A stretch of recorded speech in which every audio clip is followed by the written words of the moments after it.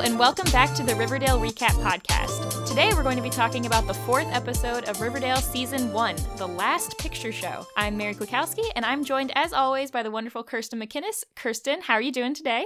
I am doing so well. I'm excited that season 1 of Riverdale seems to really be picking up, and I'm just ready to break it down with you. Yeah, me too. I like this episode. We mentioned this last time that this is one of the first episodes we get that's kind of a standalone, doesn't have a whole lot to do with the Jason Blossom murder plot line. It's kind of just a nice one-off. Yeah, I love a good one-off. Well, we are also joined today by Hannah Elam. Hannah, how did you like this episode? Did you agree? Yeah, I was messaging you guys before this and was really excited about this episode. I think that it's a really good one, has some fun aspects of it. Yeah, it's a fun episode, and it's also one that, at least by the end of it, looks to be probably our last Grundy episode for a while, so that's really my least favorite plot line from season 1, and I'm glad that it appears to be wrapping up. Girl, bye. Get out of town. Yeah, she's not my favorite. It's just like the actress is fine, the character's fine, but we've talked about it. I just don't need a teenager adult romance. I don't think that the character is fine though. I think there's some issues there. There's a lot of legal and moral issues with the character. Yeah, we can get into it when we start, but like, I'm not really sure. Much like how they handled all of the slut-shaming stuff in the previous episode, they handle some of the Grundy stuff kind of bizarrely, so we'll talk about it. This episode, though, starts with a Jughead voiceover. Oh my gosh, who would have thought? And it's, I feel like this episode really is supposed to be showing you a little more of Jughead and his personality and his plot line. We don't actually get that much screen time with him, but the whole tone of the episode is kind of Jughead-centric. I feel like that could be said about most episodes in season 1 from this point forward. Which I am not complaining about. I will take as much Cole Sprouse as they'll give me. Yeah, I was definitely happy to see this turn when I was watching it for the first time. So it was nice to get some good Jughead action. Yes, exactly. So Jughead, in his voiceover, he's talking about, it's been a week since the discovery of Jason's body. Ah, yes, season 1. We get timelines and we know what's happening. But unfortunately, the Twilight Drive-In, where Jughead works, is closing down. And I don't know, maybe it's just me, but I cannot look at the sign for the Twilight Drive-In without thinking about, like, Twilight, the book. So yeah, that was one of the things that I thought of too with the naming conventions, and we see the sign, I was like, I wonder if this is a reference to the movie Twilight. But I guess it makes sense too, because you can't go to a drive-in and watch a movie while it's light outside, so you have to go at the dark. Have either of you ever been to a drive-in? Yes.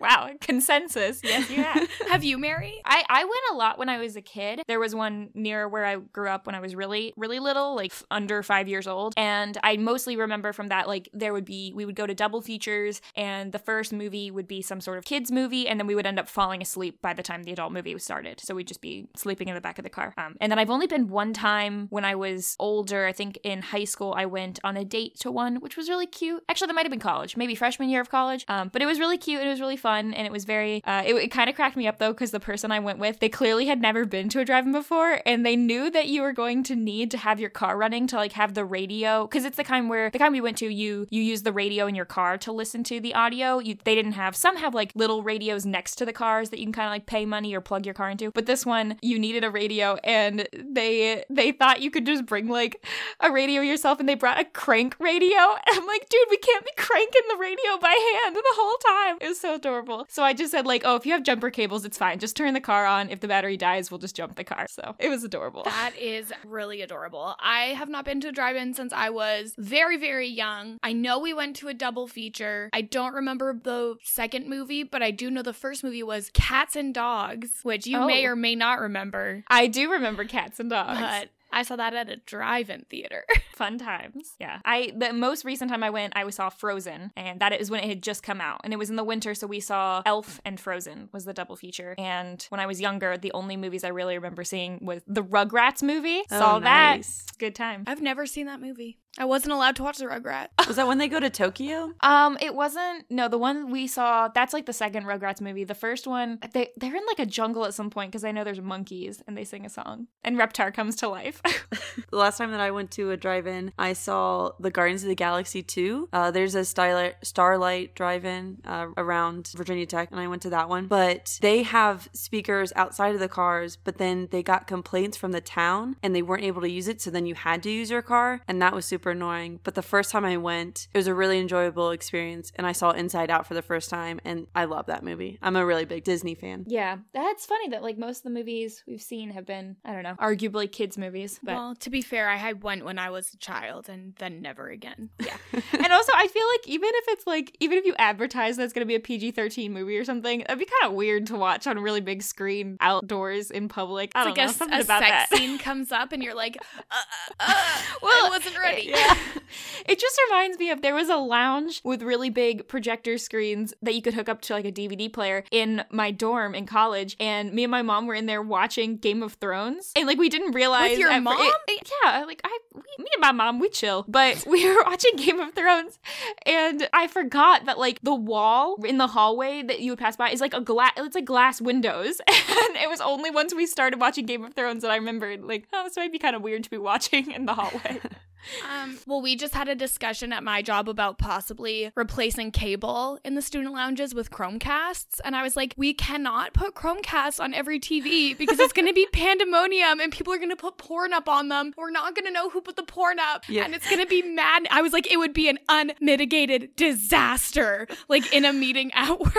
Plus, you can just interrupt it. So, you know, people would be like playing music and then someone else would just like hijack it and put YouTube on themselves. Oh, yeah. We do that in our own house. I love that. You like in a different room and then you change what's on TV. Love that. And that is why we can't have nice things. Anyway, so Jughead's sad because the drive-in is going to be closing down. And him and Betty and Veronica and Kevin, they're hanging out at Pop's. And Veronica doesn't understand why anyone would want to watch a movie in a car anyway, which typical Veronica doesn't understand nice town things. And my favorite part of this scene is Jughead makes a Tarantino reference and Kevin speaks for all of us when he says, please, no more Tarantino references. Yeah, Jughead is too much with his like movie references and things like that. And then when they ask like who wants to go, Jughead's like, cinephiles, car enthusiasts, which I get the sentiment. It's like, that's not where car enthusiasts go, you know? I feel like people don't necessarily bring their old-timey cars. Like, I see old-timey car conventions all the time. There's some that happen in my town, but like, it's not the same thing. Yeah, I really like cars. I'm enthused by them, you might say. And I love going to a dark place where I can't fully see the cars when I'm interested in seeing them. Also, I'm not a car enthusiast. Oh my Just for honesty's sake. Yeah. I think when he first said the word cinephile, though, I was like, where is he going with this? And then I was like, cinematics, movies. That's where we're going. Jughead's the only person who would use the word cinephile, though, instead of being like movie lovers. Right, well, right. Can you see Jughead saying movie lovers? Nobody should. Like a normal person. Oh my gosh. I would love if Jughead would talk like a normal person, but spoiler alert, he never starts. Yeah. The other great thing about this scene is at some point Veronica storms out and Kevin's just like, what was it like before she got here? I honestly cannot remember.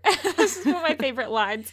Well, we can't either because we don't actually know what Riverdale was like without Veronica. I just assume it was boring and safe. Exactly. So that's really it for Jughead for a long time until he comes back and he goes around town and sort of is just like yelling at a bunch of adults throughout the episode, confronting them. So he confronts Mayor McCoy about why the drive-in is getting torn down because we don't really know, and we find out that some anonymous buyer has bought the land that the drive-in is currently on, and Mayor McCoy says that, you know, like the place is kind of a dark spot, I guess, on the town, and she wants to get rid of the, you know, petty criminal activities that are happening there. And Jughead tells this really sweet story, I guess, about how him and his sister used to sneak in the trunk of his parents' car because you have to pay usually per person, and they couldn't afford that. And so him and his sister would watch movies at the drive-in. It was kind of cute, but also I'm kind of like, why are you telling the mayor of the town something semi-illegal that you used to do? It's kind of funny. It's also like, yeah, it's really cute to sneak into the drive-in. Why couldn't they hide in the backseat under a blanket? Why do they have to get in the trunk of the car?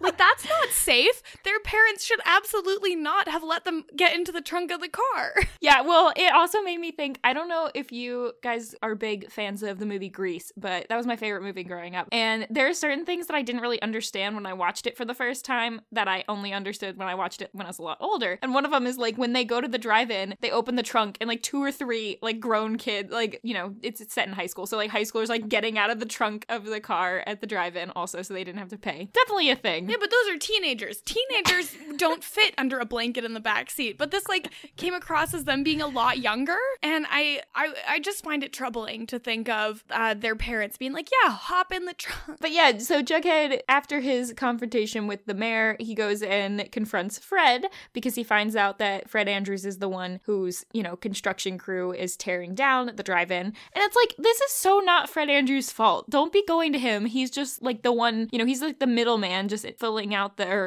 following through on his job. And like, I don't know why, like, this is his best friend's dad. He shouldn't be trying to take work away from him. And if Fred Andrews didn't do it, just someone else probably would. Well, so, and in that scene, the most important thing and probably the source of the actual tension between Jughead's family and Archie's family is that we find out Archie's dad fired Jughead's dad from working for his company. So that's probably more so the source of all of the drama. Yes, and the answer we get here is that Mr. Jones was apparently taking material away from a job site, and that's why he got fired. Theft. Right. So, and other than that, that's like really all we know at the beginning of this episode about Jughead's family. That and the fact that he has a sister named Jellybean. It's really all we have heard so far. Yeah. Well, neither is Jughead, so. Good point.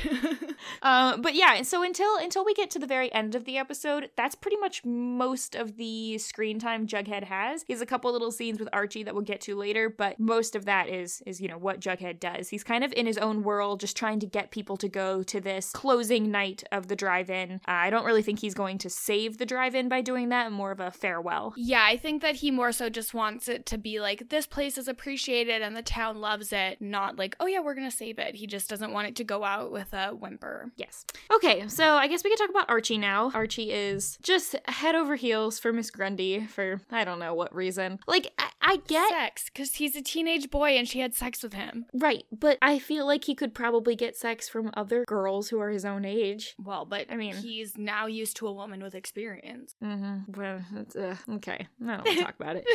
So Fred and Archie, they're at some kind of performance for Miss Grundy that's, I guess, like in a gazebo or something. I don't know. I appreciate string music. I really do. But they're both just like, oh my gosh, she's incredible. She's the best musician ever. I mean, she was like fine, but she wasn't blowing me away by any means. She wasn't any, you know, she's not 2 cellos. She wasn't doing a great job.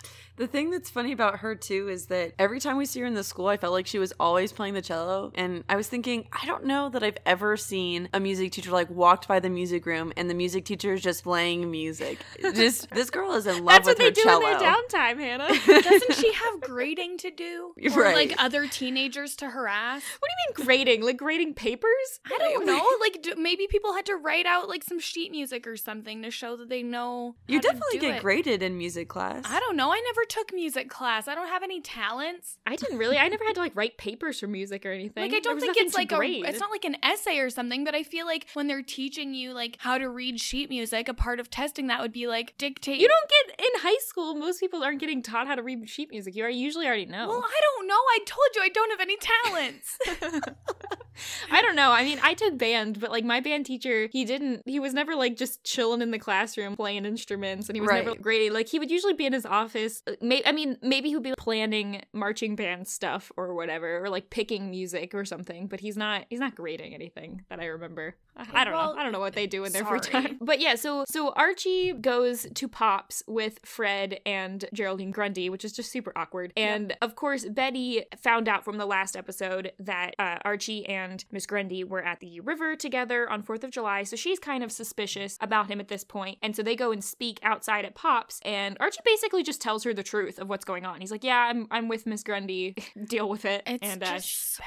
and she brings up like what everyone is thinking, like, this is illegal. Why are we just skipping past the legality factor here? And then Veronica comes out and overhears the Archie saying that he and Grundy are together, and she asks him, what is she to him? A booty tutor? And I'm just like, people really get to the good questions of asking Archie, what is she to you? Where do you actually see this going in this episode? And really get him to think, this is not a good idea to be with this adult person who's supposed to be your teacher. But he doesn't care. He's well, blinded. no one is buying that. Yeah, it's like they don't seem to have anything in common. They make out sometime, and I understand that there's like the music connection, but it seems like Betty and Veronica and everyone else in the world seems down with his musical career, so he doesn't need her for that, really. I'm just gonna need you to never say musical connection ever again.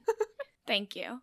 Anyway, but yeah, so Archie's worried that Betty is going to write about him and Miss Grundy in the paper, which I guess like fair concern, but also Betty's like in love with you, so I don't think she's going to do anything that's going to upset you to that extent. Which is what Jughead says. Yeah, basically. And Jughead's like, bro, look, why are we talking about your romantic problems when we could be, I don't know, saving the drive-in? So it's crazy how Jughead knows Betty so much better than Archie does, and Archie and Betty are apparently the ones who've been best friends this whole time. Well, it's because it's that whole thing of like, I'm the third party, I'm the one who's observing my friends, growing up. You get the feeling Jughead's more of a sit back and observe kind of person. And then, so Jughead is talking to him and he says, I understand that you guys want to be together. I'm trying to hold on to something a lot older than me too, which is just great.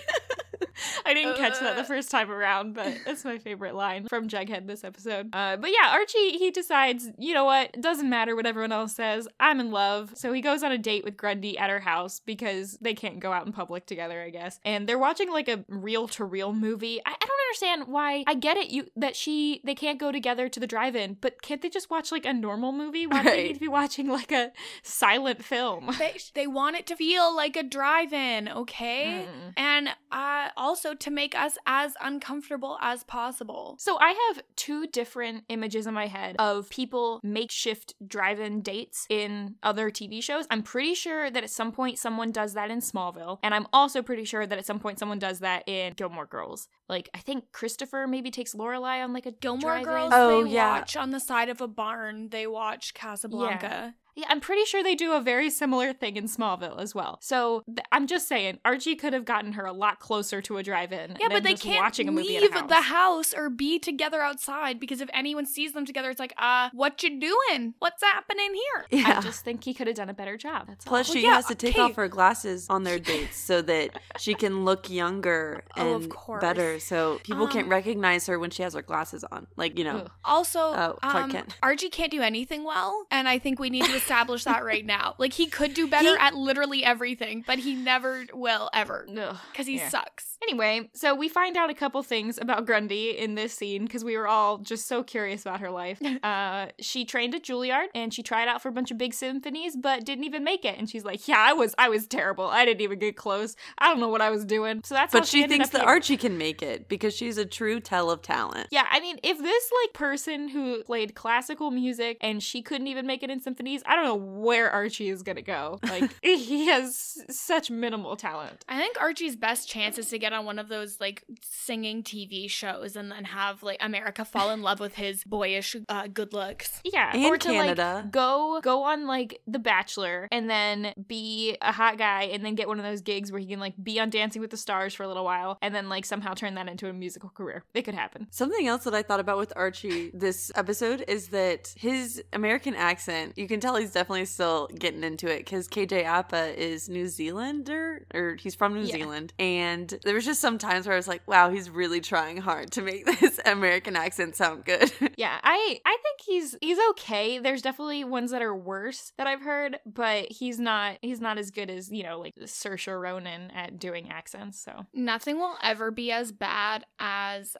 Benedict Cumberbatch doing a Boston accent in Black Mass, so I give give everyone else a pass. I haven't seen that, but my favorite one, my favorite go-to, like, not great American accent is Emma Watson in Perks of Being a Wallflower. There's, like, most of the time she's okay, but there's a couple lines, and there's one part where she's talking about going to Olive Garden, and she's like, yeah, we go to the Olive Garden, and I'm like, what are you doing? This is not an accent. It's one of my favorite things to quote. But anyway, Archie seems, he seems down with Grundy. He questions her about how their relationship will last, and we don't really get any real answers. She's kind of like, hey boy, live in the moment. It's fine. Can't this just be a nice little daydream? And I guess he's okay with it. But later on in the episode, Archie changes his tune once he finds out that Grundy is not exactly who she says she is. And this is my biggest beef with the whole Grundy stuff, is she tells him a story about how she was married to a man who would come home drunk and angry every night and beat her up, and how one time she ended up in the emergency room with what, like shattered collarbone and broken ribs? Broken ribs and a shattered collarbone, yeah. Yeah, and the thing is, it's not clear to us, the viewer, if she's telling the truth, if she's lying, or what. And, like, the issue I take with it is this kind of thing does happen. There are plenty of people who that is a real story for. And the fact that we aren't being told whether or not this is, like, if she is just using this as a story and this is really not true and she's really just a child predator who moves around and changes her name, then that's horrible, you know, that she's giving this story. If this is the truth, I'm not sure, though, from the audience perspective, are we supposed to feel bad for her and this is, like, excusable that she's now, you know, sleeping with an underage kid? You know, I don't really know where we're supposed to be looking at this from. Well, and my perception of that situation was, to me, it seemed like she, like, flipped a switch. Like, the minute she was caught, she was like, oh, I need to turn this on. And it didn't seem genuine to me. And so I don't believe that that's something that really happened to her. I think that it came across as like she's a little bit of a sociopath and she just needed to say something that would deflect Archie from his mission to find everything out. And that was just like the first thing she thought of, or maybe like a prepared story she's used before, or maybe something that someone she knew in her life went through, but it just didn't come across as genuine to me. What do you think, Hannah? Yeah, I was thinking the same thing where, Mary, you mentioned, I don't know if this is supposed to be an excuse for her that because of her past, it is now okay for her to sleep with younger men, because she's trying to find love, a true love, or trying to find some form of love, and maybe her idea of love is now contorted because of the abuse that she went through. But it is hard when we just get this one small story and there's nothing we really have to corroborate her story. Not that abuse victims shouldn't come forward, but it's just hard the way that it's delivered. Well, right, because I don't want to be doubting her if she is a victim of this circumstance, but the way that it's portrayed on the show and the way that Betty doubts her story and stuff makes it seem like she might be lying, and that would make her,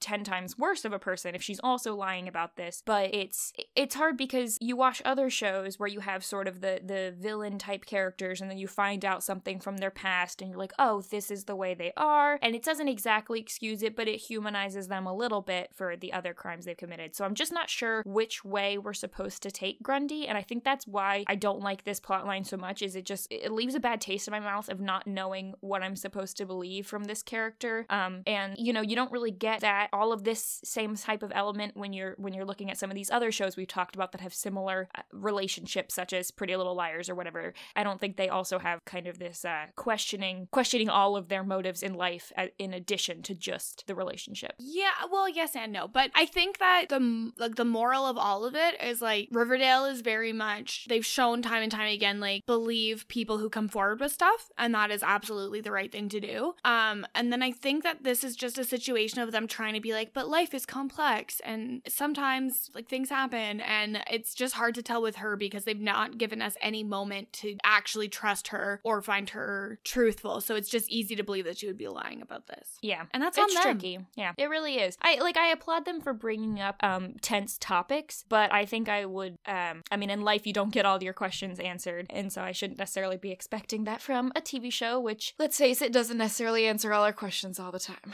Well, and it's just like when they dealt with like the slut shaming last time. It has moments where it's like, oh, they're handling this really well, and then it has moments where they handle it really, really poorly, and we can't expect them to be perfect. unfortunately. Yeah, exactly. So Archie, throughout the rest of the episode, he eventually does come to the conclusion that he probably should not be with Grundy based on the fact that he doesn't exactly know who she is. And also, I think more importantly, he doesn't really know where he expects this relationship to go. And he kind of realizes that, yeah, I am a kid and I should be hanging out with people my own age probably, because she's kind of cutting him off from everyone else. And so he goes to say goodbye to her and gives her a new cello bow, which apparently he pawned one of his guitars for them. One of his guitars? How many guitars does Archie have? He's a fledgling musician. Yeah, and I don't really know what to do with that. Like, what was Fred just deciding that he's like a super supportive parent now, and so he's just gonna buy as many guitars as possible? Like, I don't, like, Archie, what you doing? Like, where did this come from? Did you notice that, Hannah? I did notice that he said he pawned one of his guitars, and I thought it was weird. And I also thought the whole cello bow was a weird gift too. I guess she plays it enough, but she really loved the gift, and I was like, I wouldn't be happy if someone got me a cello bow. I don't know if they're expensive, but it just seemed weird.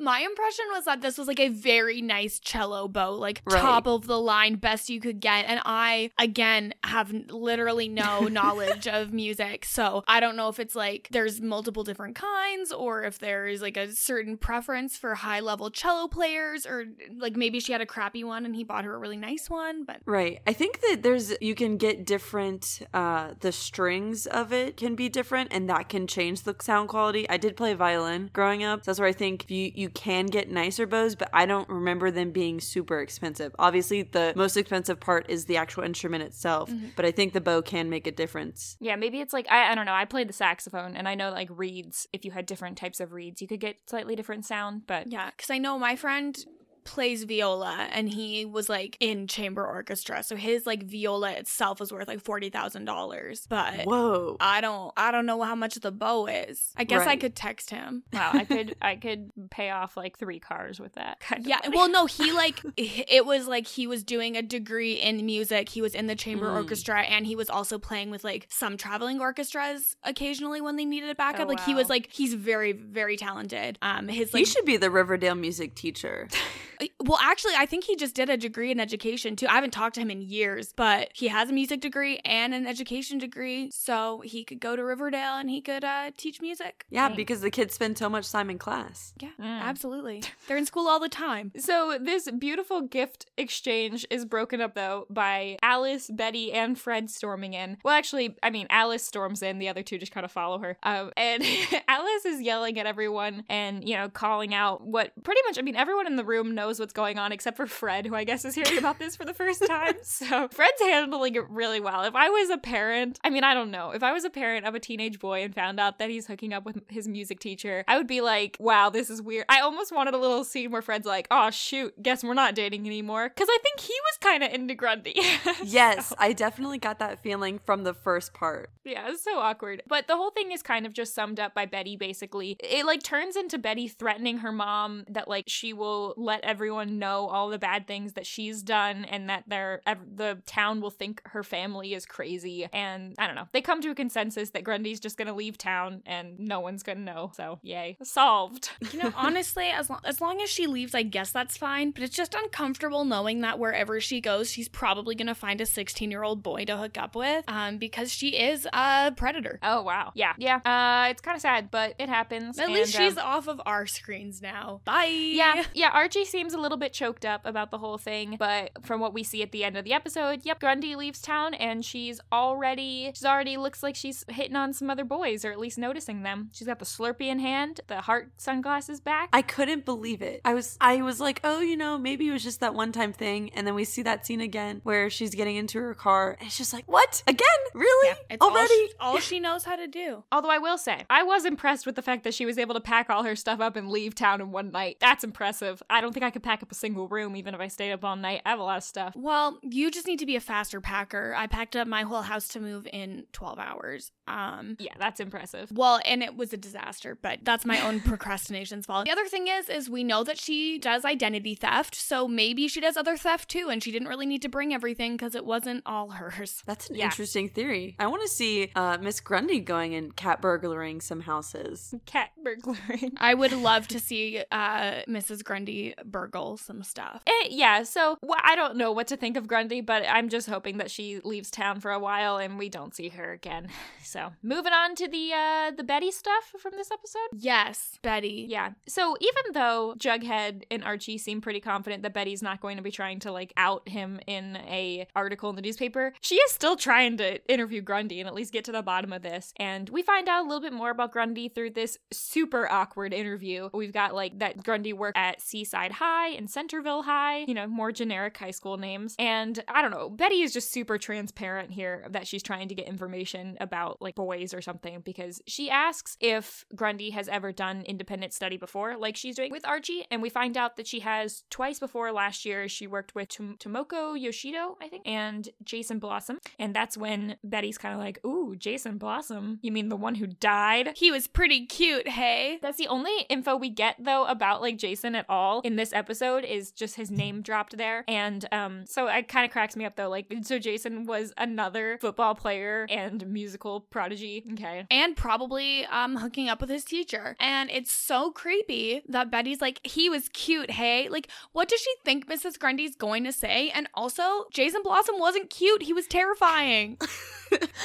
Well, you know, you gotta give props to Grundy. Like, she really stepped it up between Jason and Archie. She Archie's really a lot has cuter. a type, okay? It's redheads with musical and football skills. Mm-hmm. Yeah. So Betty and Veronica tell Archie that Grundy is sketch, and they're like, yeah, we looked her up on Facebook and LinkedIn, and they were all just made in the past year, so she's weird. And we found the other person we found named Geraldine Grundy was like a woman who died 7 years ago, which is kind of a cool little, I guess, throwback to the comics of like, that is a lot more like what Miss Grundy looked like in the comic books, was that clipping from the article.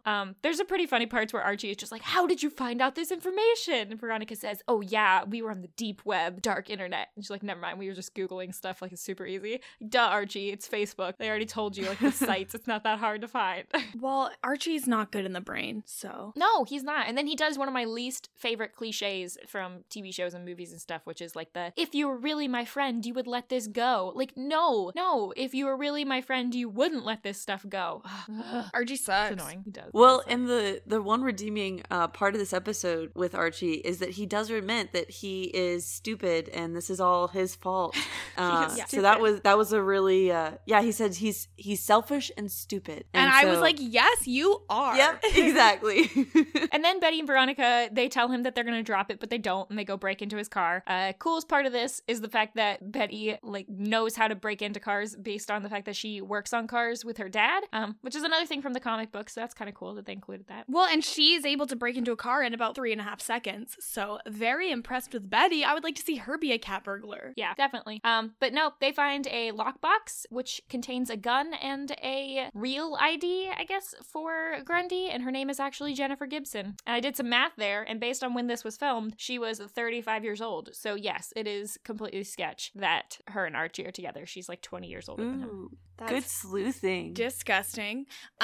Here's the thing. If she's stealing identities and she's supposed to be like good at stuff or whatever, why is she keeping this in her car? Keep your lockbox like under your bed or something where only the people you trust will be able to ever find it. Like, I feel like criminals normally would be more suspicious than to just leave stuff in their car like that. Yeah, she's not great at hiding things. She's not great at being a criminal, but she's really good at being a sexual predator. Yeah. And then Betty and Veronica tell Archie about this, and he's like, I don't get it. Who is she? And Veronica says, obviously some sketch queen named Jennifer Gibson. I like her referring to her as a sketch queen. That's kind of fun. Sketch queen is a relatable content. Yeah. And so Betty just like really laying down the truth to Archie, you know, you're in a relationship that's cutting you off from everyone else in your life, which is so true. I mean, mostly it cut him off from Jughead, but him and Jughead seem to be chill again. So actually at this point, I'm not really sure who else he's cutting off, but the initial part of the relationship wasn't great. Yeah, not ideal. And then, unfortunately, Alice, who's putting Betty's clothes away, finds the gun. So I guess Betty, not only did she discover this gun, she just stole it, straight up stole it. So that's great. Well, then when she found it, she touched it too. And I'm like, who knows? You know that there was a gunshot. We know it's probably not, or she knows that it was Dilton Doily who shot it on 4th of July. But we also know that Jason was shot. What if Mrs. Grundy shot Jason because he was going to tell everybody else about their affair? You don't know what could have gone on with this gun. Why are you touching it? And then she steals it. That's terrible. Why does she do this? This is just another indicator of Betty not being like the sweet, good girl that we expect her to be. Then we find out that Alice has also read her diary, which, like, Betty, if you know you have a mother who, like, snoops through your room and stuff, maybe don't write all this important information in your diary. And what was written in her diary was basically, like, her hunch that Grundy and Archie were together. So after Betty comes home, Alice just grabs her, and that's when they go and get Fred and storm into the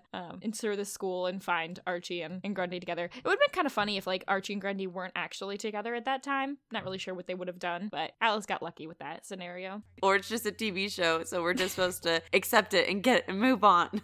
Yeah, whatever. But then Alice talks with Betty at the end of the episode. She doesn't want there to be any more secrets between the two of them because there were so many secrets that Polly kept from her. And Betty's like, yo, Mom, I'm not Polly for the last time, and Archie is not Jason, so get over it and move on. And we, the audience, is still like, what the heck kind of secrets did Polly keep from her mom? We have no idea what any of that really is still, so just teasing us with this non-information. Yeah, it's just like literally nothing. But I assume we'll find out. At least they're still mentioning it, so we know it's coming eventually. And yeah, that was pretty much it for the Betty stuff. She texts Archie and is like, I'm sorry, and he's like, it's okay, we're still friends, so yay. Just case closed on that one. Moving on. And so if you notice, at this point, we still have not really talked about the drive-in very much, because despite the fact that seemed like Jughead's business, Veronica, Kevin, and Cheryl are really the ones who we even see go to the drive-in. Like, you know, Betty and Archie, Jughead's friends, they don't even really go, so they're not even supporting him on his last day of need because they've got all this other junk going on. Betty might have planned to go. Planning on going. Yeah, because Alice took her away, so she might have wanted to go, and then that got interrupted. Hopefully. Because she actually was the one who suggested the movie they ended up playing at the drive-in closing too, which was cute. Right, Yeah. Rebel Without a Cause. Yeah. Which I have Adorable. not seen, but it looked like a fun time, I guess. I don't know. I mean, like, I like some older movies, but if it's like the closing of the drive-in, you'd think they'd want to play, I don't know, the biggest movie around at the time. Yeah, you would think, but apparently Jughead is just like fully in charge of the drive-in, so he gets to make all of the decisions on what movie plays and when. Like, if they don't have any recent movies, then it kind of makes sense why they're going out of business. Yeah, we don't really know, like, who owns the drive-in at this point.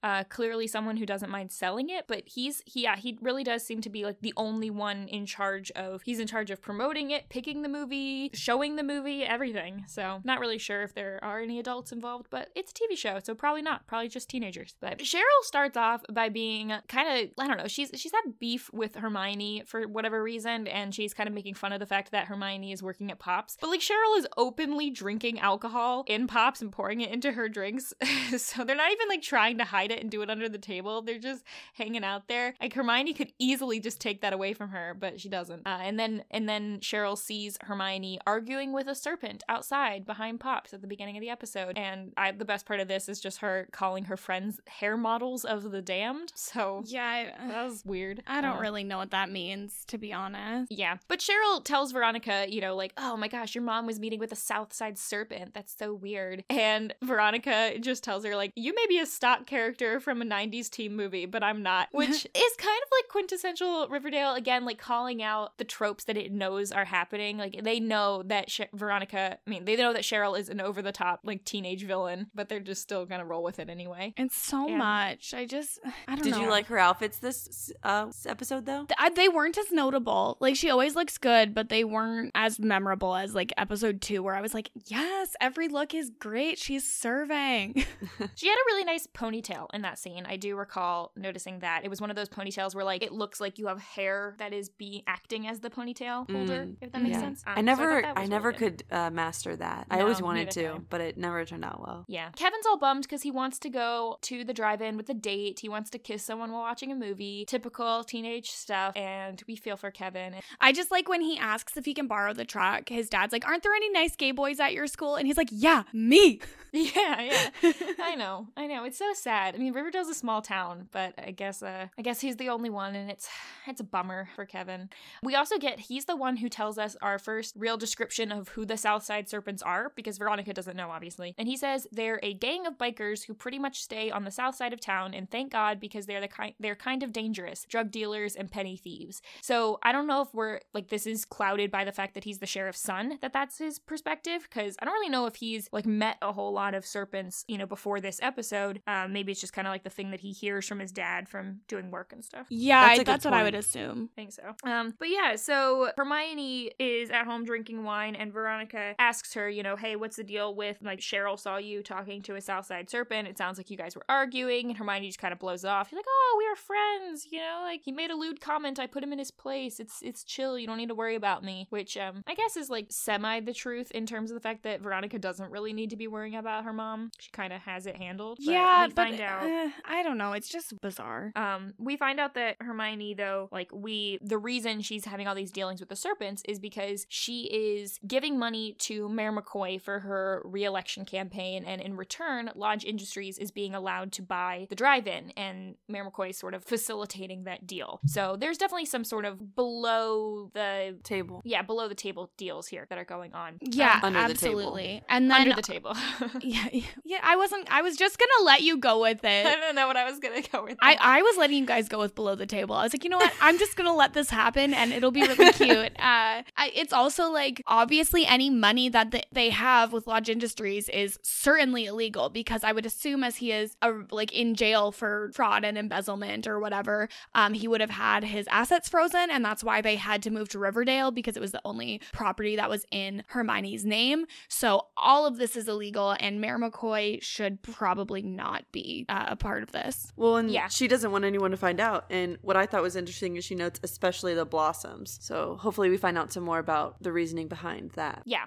But like you were mentioning earlier, Kevin asked his dad to borrow the truck, and the key other part of this scene is that we discover that Sheriff Keller has a wall in his home office dedicated to the Jason Blossom murder with a bunch of pictures on it. And so, murder wall. Every CW show needs a murder wall, and we've got one. Hermione tells Smithers that she's going to go to the drive-in with Fred, and they're together there, and they're kind of talking about like how they went to a drive-in when they were kids together in high school, and apparently they kissed. So just a little more information on the fact that they had a short-sounding romance together. But it was I don't know, I can't really picture them together still. Like, I don't know how much Hermione changed after high school, but she doesn't seem to be, she seemed like she would have still been out of Fred's league when they were in high school. Yeah, absolutely. There's no way that she has ever been in the same league as Fred Andrews. And I feel like they don't really have that much chemistry, like even like the actors. Yeah, not really. I don't know. Fred's kind of wooden, and Hermione is like a little bit too fancy. Like when she's having her conversation with Smithers, it's just sort of weird. Like she makes a joke about how she's an old crone, and he's like, oh, you're not an old crone. And she's like, yeah, obviously I'm not an old crone, Smithers. Duh, I'm like freaking hot. Like it's just kind of weird, that conversation. Like he was trying to say something nice, and she just threw it back at him. She's like, I know, Smithers. Yeah. And that's when Alice shows up and is like, hey, sorry to interrupt your adultery, Fred. I love that. And he's like, what is going on, Alice? And she's like, it's about the kids, Fred. Get out of the car. So he just leaves. I don't know why he has to get out of the car and go with her. Like, why can't he just like drive his car away? Hermione gets to finish the movie, okay? Whatever. We never find out like what happened. Did he like leave her a note? Did he call her or like text her or something? I hope that he at least told her where he was going. I hope he didn't. Yeah. Meanwhile, Cheryl is crashing Veronica and Kevin's truck party, and they're just kind of, I don't know, they're all just sitting there trying to watch a movie, annoyed with the Southside Serpents who are making a lot of noise. Veronica yells at them and like threatens to step on them or something. It's kind of like, I don't know, it's just another one of these TV moments where everything that comes out of Veronica's mouth is just so like laughably over the top. Like no biker gang is going to be threatened by a little girl being like, I'm going to step on you with my Louboutin heels. Like, it's not a thing that's going to happen. But lucky for her, she also sees her mom sneak behind where the serpents are to do some kind of deals, and they send Kevin away to get some more snacks. He's like, can I get a hot dog? And they say they have no hot dogs, and it's kind of funny, that whole Well, scene. then he says, of course. Of course. Yeah, figures. Yeah. But that was one thing that I wanted to mention about the drive-in that I went to too. The snacks were ridiculously cheap comparatively to the to movie theaters. oh yeah. It's So great. that was a really nice add-in. He's just like, yeah, let me just get all of these snacks, and it's actually probably only cost him $5. Yeah.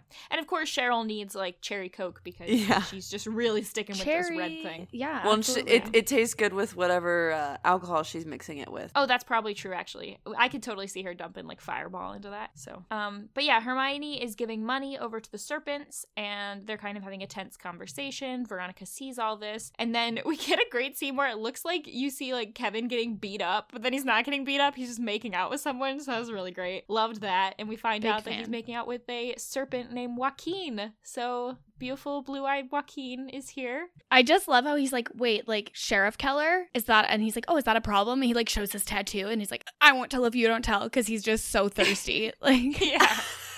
Yeah, Thirsty Kevin is kind of like one of the bigger plot lines of season 1 that is interesting. But yeah, so Kevin and Keller come home at the end of the drive-in, and they find that the house was broken into, and all of the evidence on the murder wall was stolen. oh my God. Which, Dun, why dun, would he be dun. keeping it at his house Yep. instead of at the sheriff's station where there's deputies around and more people and less likely to have someone break in? So it doesn't make sense, that part of it too. Because, like, having a home office is more fun. Maybe he works from home occasionally. But why is Yeah. the sheriff working from home? I feel like that's a job where you should not be able to work from home. Well, like, I don't know what how big the jail is or whatever. Like, maybe there's just not room for him to have a huge office there. I don't know. We don't know. But yeah, so Veronica confronts Hermione at the end of the episode, and she tells the truth. Hiram brought the drive-in, paid the serpents to trash it and devalue the land, and Hiram is doing all this from jail. He has long reach, and they sunk all this money into the deal. So Veronica's a little bit upset. I think she kind of discovered that, like, oh yeah, you know how my dad's been rich my whole life? It's probably was kind of shady, and maybe he deserves to be in jail for this. Kind of creepy. Yeah, well, and especially that's emphasized by Hermione being like, did you like our apartment that faced Central Park? Did you like all the nice stuff we had? You're gonna have to grow up and deal with it. Yeah. Although I do think like Veronica can live without that. Like clearly she's, Riverdale's not New York City, and so she doesn't really seem to be caring too much about a lot of that. Like she's wearing nice clothes and things, but I don't think that she would be devastated if she didn't. She's not Cheryl. I don't know. I think she has a different personality, but I don't know. And so that was pretty much leads us to the end of the episode, the very last scene where we see Jughead packing up and leaving the drive-in, and he takes some stuff with him, and we see that he has a little picture of him and Jellybean, Which and- looks nothing like him. I think Yeah. it's not a it doesn't very really look- realistic younger But version of him. Even as a kid, he was wearing the beanie, so that's cute. And so we know that he has a sister, but we haven't seen her in the show, so don't know where that Wonder has to do with anything. where she is. I wonder. And then he leaves graffiti on the outside of the booth that says Jughead was here and a little crown, which I liked except for the like was here part, because I don't think he would write it that way. Like Jughead uses correct Well, grammar and and spelling. Here's the other thing about Jughead. I feel like he's supposed to be this like artsy guy, and so I feel like if he was actually tagging stuff, he would probably have like a really sick tag and it wouldn't look like absolute garbage like this did. Yeah, it was a bummer. But now we discover, oh my gosh, most important part of the episode. Remember that serpent guy who was doing the weird deals with Hermione? That's his dad. Dun, dun, Dun dun dun. Yeah. And I don't know, it's kind of cool. It's a kind of cool scene, a little bit of an interesting reveal. I definitely didn't see it coming the first time I watched the episode, but I'm down with it. I like it. It gives some more, dimensionality to Jughead's character. We also find out he was basically living in the drive-in, and so he has his dad, but he's not living with his dad, and he doesn't appear to be going to go live with him now. I think that it gives a lot more depth to why he was defending the drive-in so much, because this is his home. This is where he's staying. Not only is it his income and his livelihood, but he has nowhere else to go if he can't save this drive-in. And I also liked the conversation that they had with his dad where they're saying, maybe they'll move the unit into museum. And I just thought their banter was very cute at the end of the episode. Well, and I also got the impression from it that he could go live with his dad, but he doesn't want to. And based on how Kevin looks at the serpents, it's probably the view of other people in the town as well. And so he probably doesn't want to be associated with those people, even if people know know that this serpent is his dad. Yeah.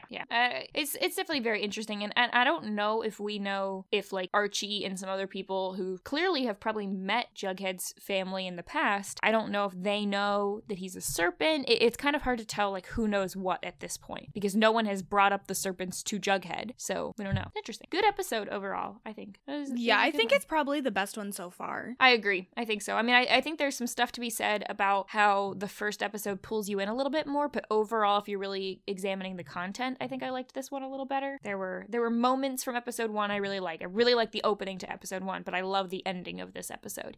Even with Grundy like driving away, and you can tell that she's still a hashtag sketch queen. I think that it like, you know, it's she's leaving, but it's still a little bit of a cliffhanger. There's still some intrigue there. Yeah, I feel like it's like setting us up for a lot more. Even though this episode was more of a standalone, it kind of gives us the foundation for like the group dynamics moving forward. Definitely. All right, well, let's go through a couple things. First off, the title of this episode, The Last Picture Show, was a 1951 movie about a group of high schoolers, and they come to age in a bleak, isolated western Texas town that is slowly dying, both culturally and economically. So I think that is most obviously seen in the drive-in dying, and, you know, we got a lot of this episode about how, like, there's going to be a new Riverdale, and Hiram wants to hurry on whatever this version of the new Riverdale he wants is. Yeah, and I'm at a loss. I don't really understand what he wants. And how is he going to continue to do this from jail? Yeah, is a very good question. And we don't know why Hiram cares about Riverdale.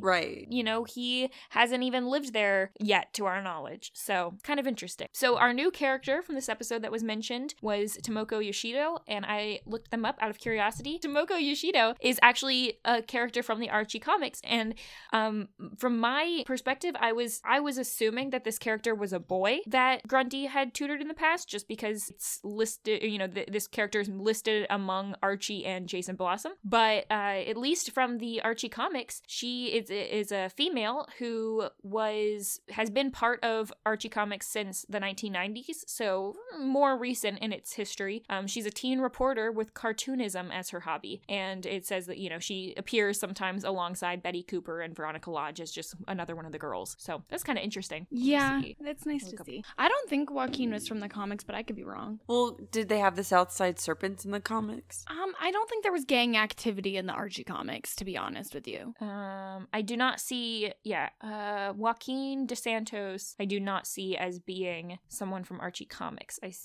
Looks like just Riverdale. Definitely a new character that we met, but we don't have a whole lot of history going forward on that one.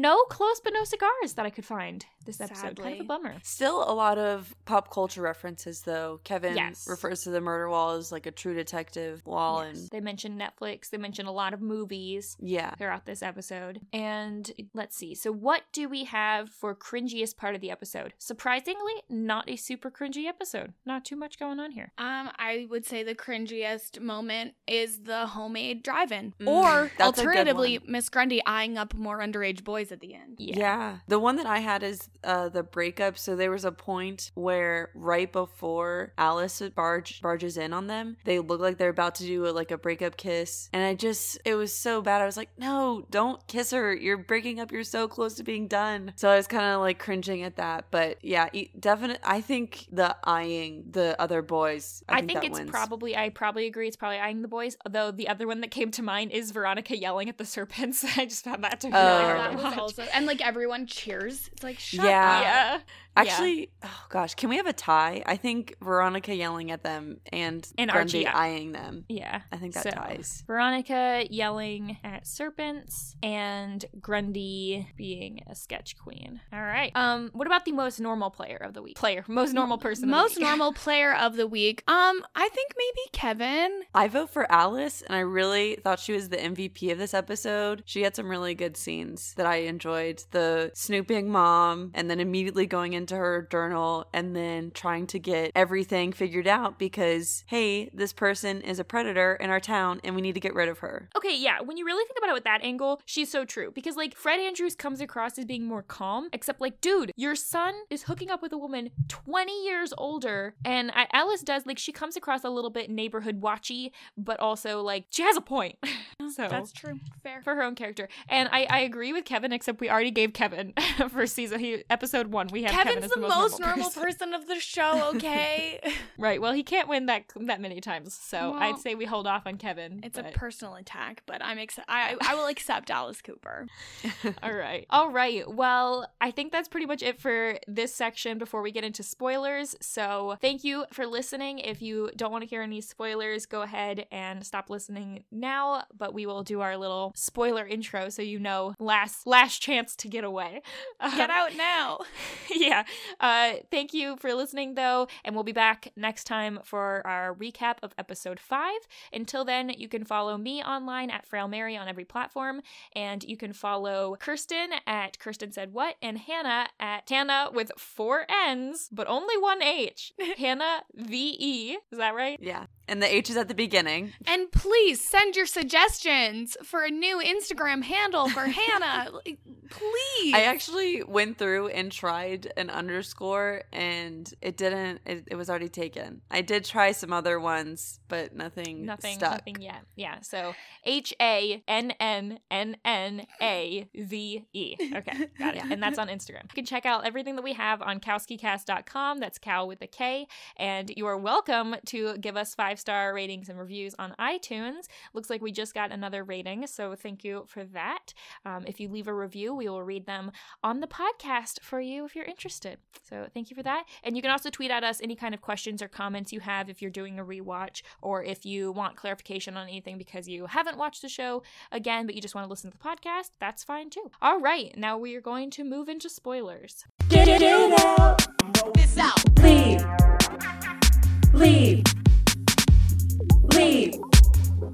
This out.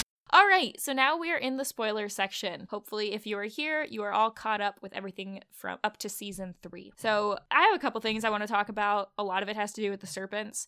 It is just so hard watching these older episodes and then picturing where the serpents are at now. It makes me so sad because, like, the serpents here, when they're trashing the drive-in, they're mostly adults, with the exception of Joaquin. They all appear to be adults. They're rowdy. They look like a legit biker gang. They're, not like just a group of like 3 kids run by Jughead. They do criminal activity such as sell drugs. So, but really, guys, like, isn't it so depressing that the serpents now are just like a bunch of kids being ruled run by Jughead? by a kid? Yeah, it's so weird. Like, where did the other adults go? I don't know. Also, R.I.P. Joaquin.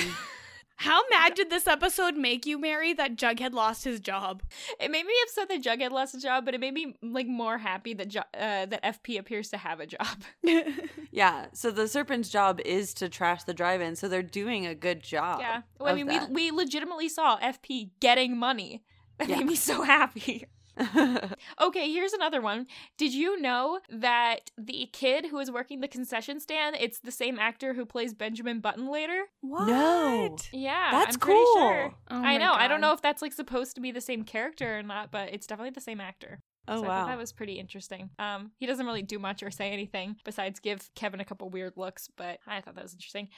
It's I don't know, it's just really fun thinking of Hermione and FP and watching these scenes with them, knowing that they were not just like they went to school together, but that they were playing Griffins and Gargoyles together, and they even have a moment in that flashback episode where it like almost seemed like they were gonna kiss at that one point. Mhm. So Well, and I think that their chemistry was so much better than what we ever see with Fred ever. because Yeah. the Andrews boys are just terrible. They're horrible. Why are they so horrible? Oh, yeah, it's really bad. It's really bad. And the way that FP is standing at the very end of the episode, he sort of has like one arm behind his back and like one hand down.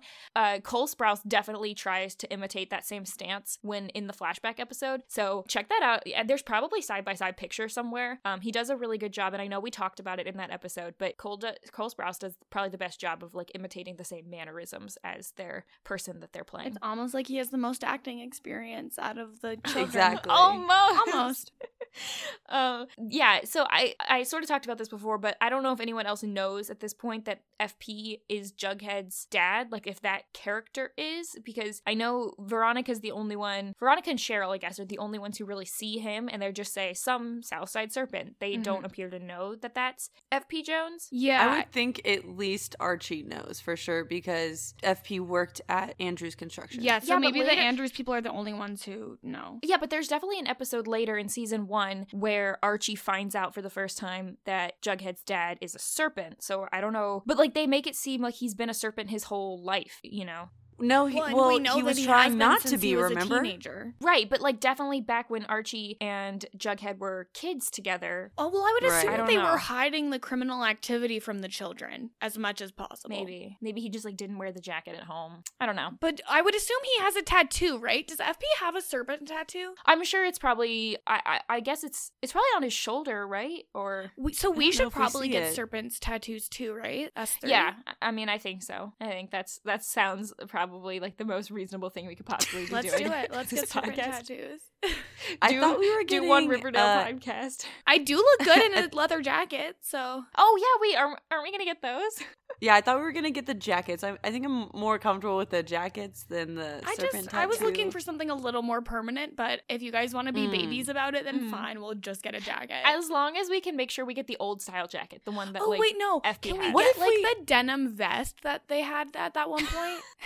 the one that like Fangs wears. Yes. like the biker vest. No, But it's that like a was denim denim. vest. I'm fine with that. I just don't like the really stupid circle serpent logo. I like the S one. Well, we can figure this out offline. I think that we could get milkshake tattoos. Milkshake I'm not tattoo. getting a milkshake tattoo. I feel like a milkshake tattoo is much more reasonable than a serpent tattoo. I need to figure out something to get tattooed on my front forearm because I know I really want a tattoo there, and so I'm just. You always could do looking an for arrow what and am I be gonna like get. Machen and Lily. Oh, does No. Machen have one of those too? Yeah, they both have one. I'm not doing in the that. same space. No, Okay. I'm not doing that. Interesting. Well, anyway, now that we've completely just diverted our conversation, did you guys have anything else to talk about spoiler wise? That was really mostly Yeah, what I had. feel like this episode doesn't really connect with the larger spoiler plot. So Yeah. Well, other than Hiram. Right. So his takeover of the South Side, and we're getting the first taste of his eventual takeover in the prison that'll be built. So Even though we haven't actually seen a prison built, even now that it is season 3. I mean, the beginning of season 1, he buys the land. And Yeah. I mean, the construction happens later in season 1, but then all throughout season 2, and, you know, we've gotten almost halfway through season 3. Still no prison that we've seen. I think the construction is mostly for the demolition. yeah, that's though. all we see. We just see demolition. We don't see anything get Right. built because obviously the plans for the prison are like the entire south side of town pretty much. So Right. I don't really know when they'll start construction on that, if ever. Well, we'll find out. All right. Well, that's pretty much it for this episode, I think. Yeah. And glad that we got to talk about that. It always makes my day having some girl chat time. It's only 30 minutes longer than what you wanted us to record. It's okay. I know I'm so antsy. I'm gonna go watch a movie with my family, but Okay. What movie? Rebel Without a Cause? no. Oh, I thought that was the something- only movie. Are you going to watch it on a projector with a film reel? I am, and I'm going to turn it into a silent film. Okay, It's gonna be perfect. great. Oh, and also just to, I know we talked about Cheryl underage drinking. We do not condone underage Condone drinking. underage drinking. I You should do. adhere by all laws in your local area as far as drinking is concerned. Thank No, you. we don't condone underage drinking, but we do condone cat burglary. This has gone too far. All right. Thanks, everyone. Talk to you next time. Okay. Bye. Bye. Okay, dying over here.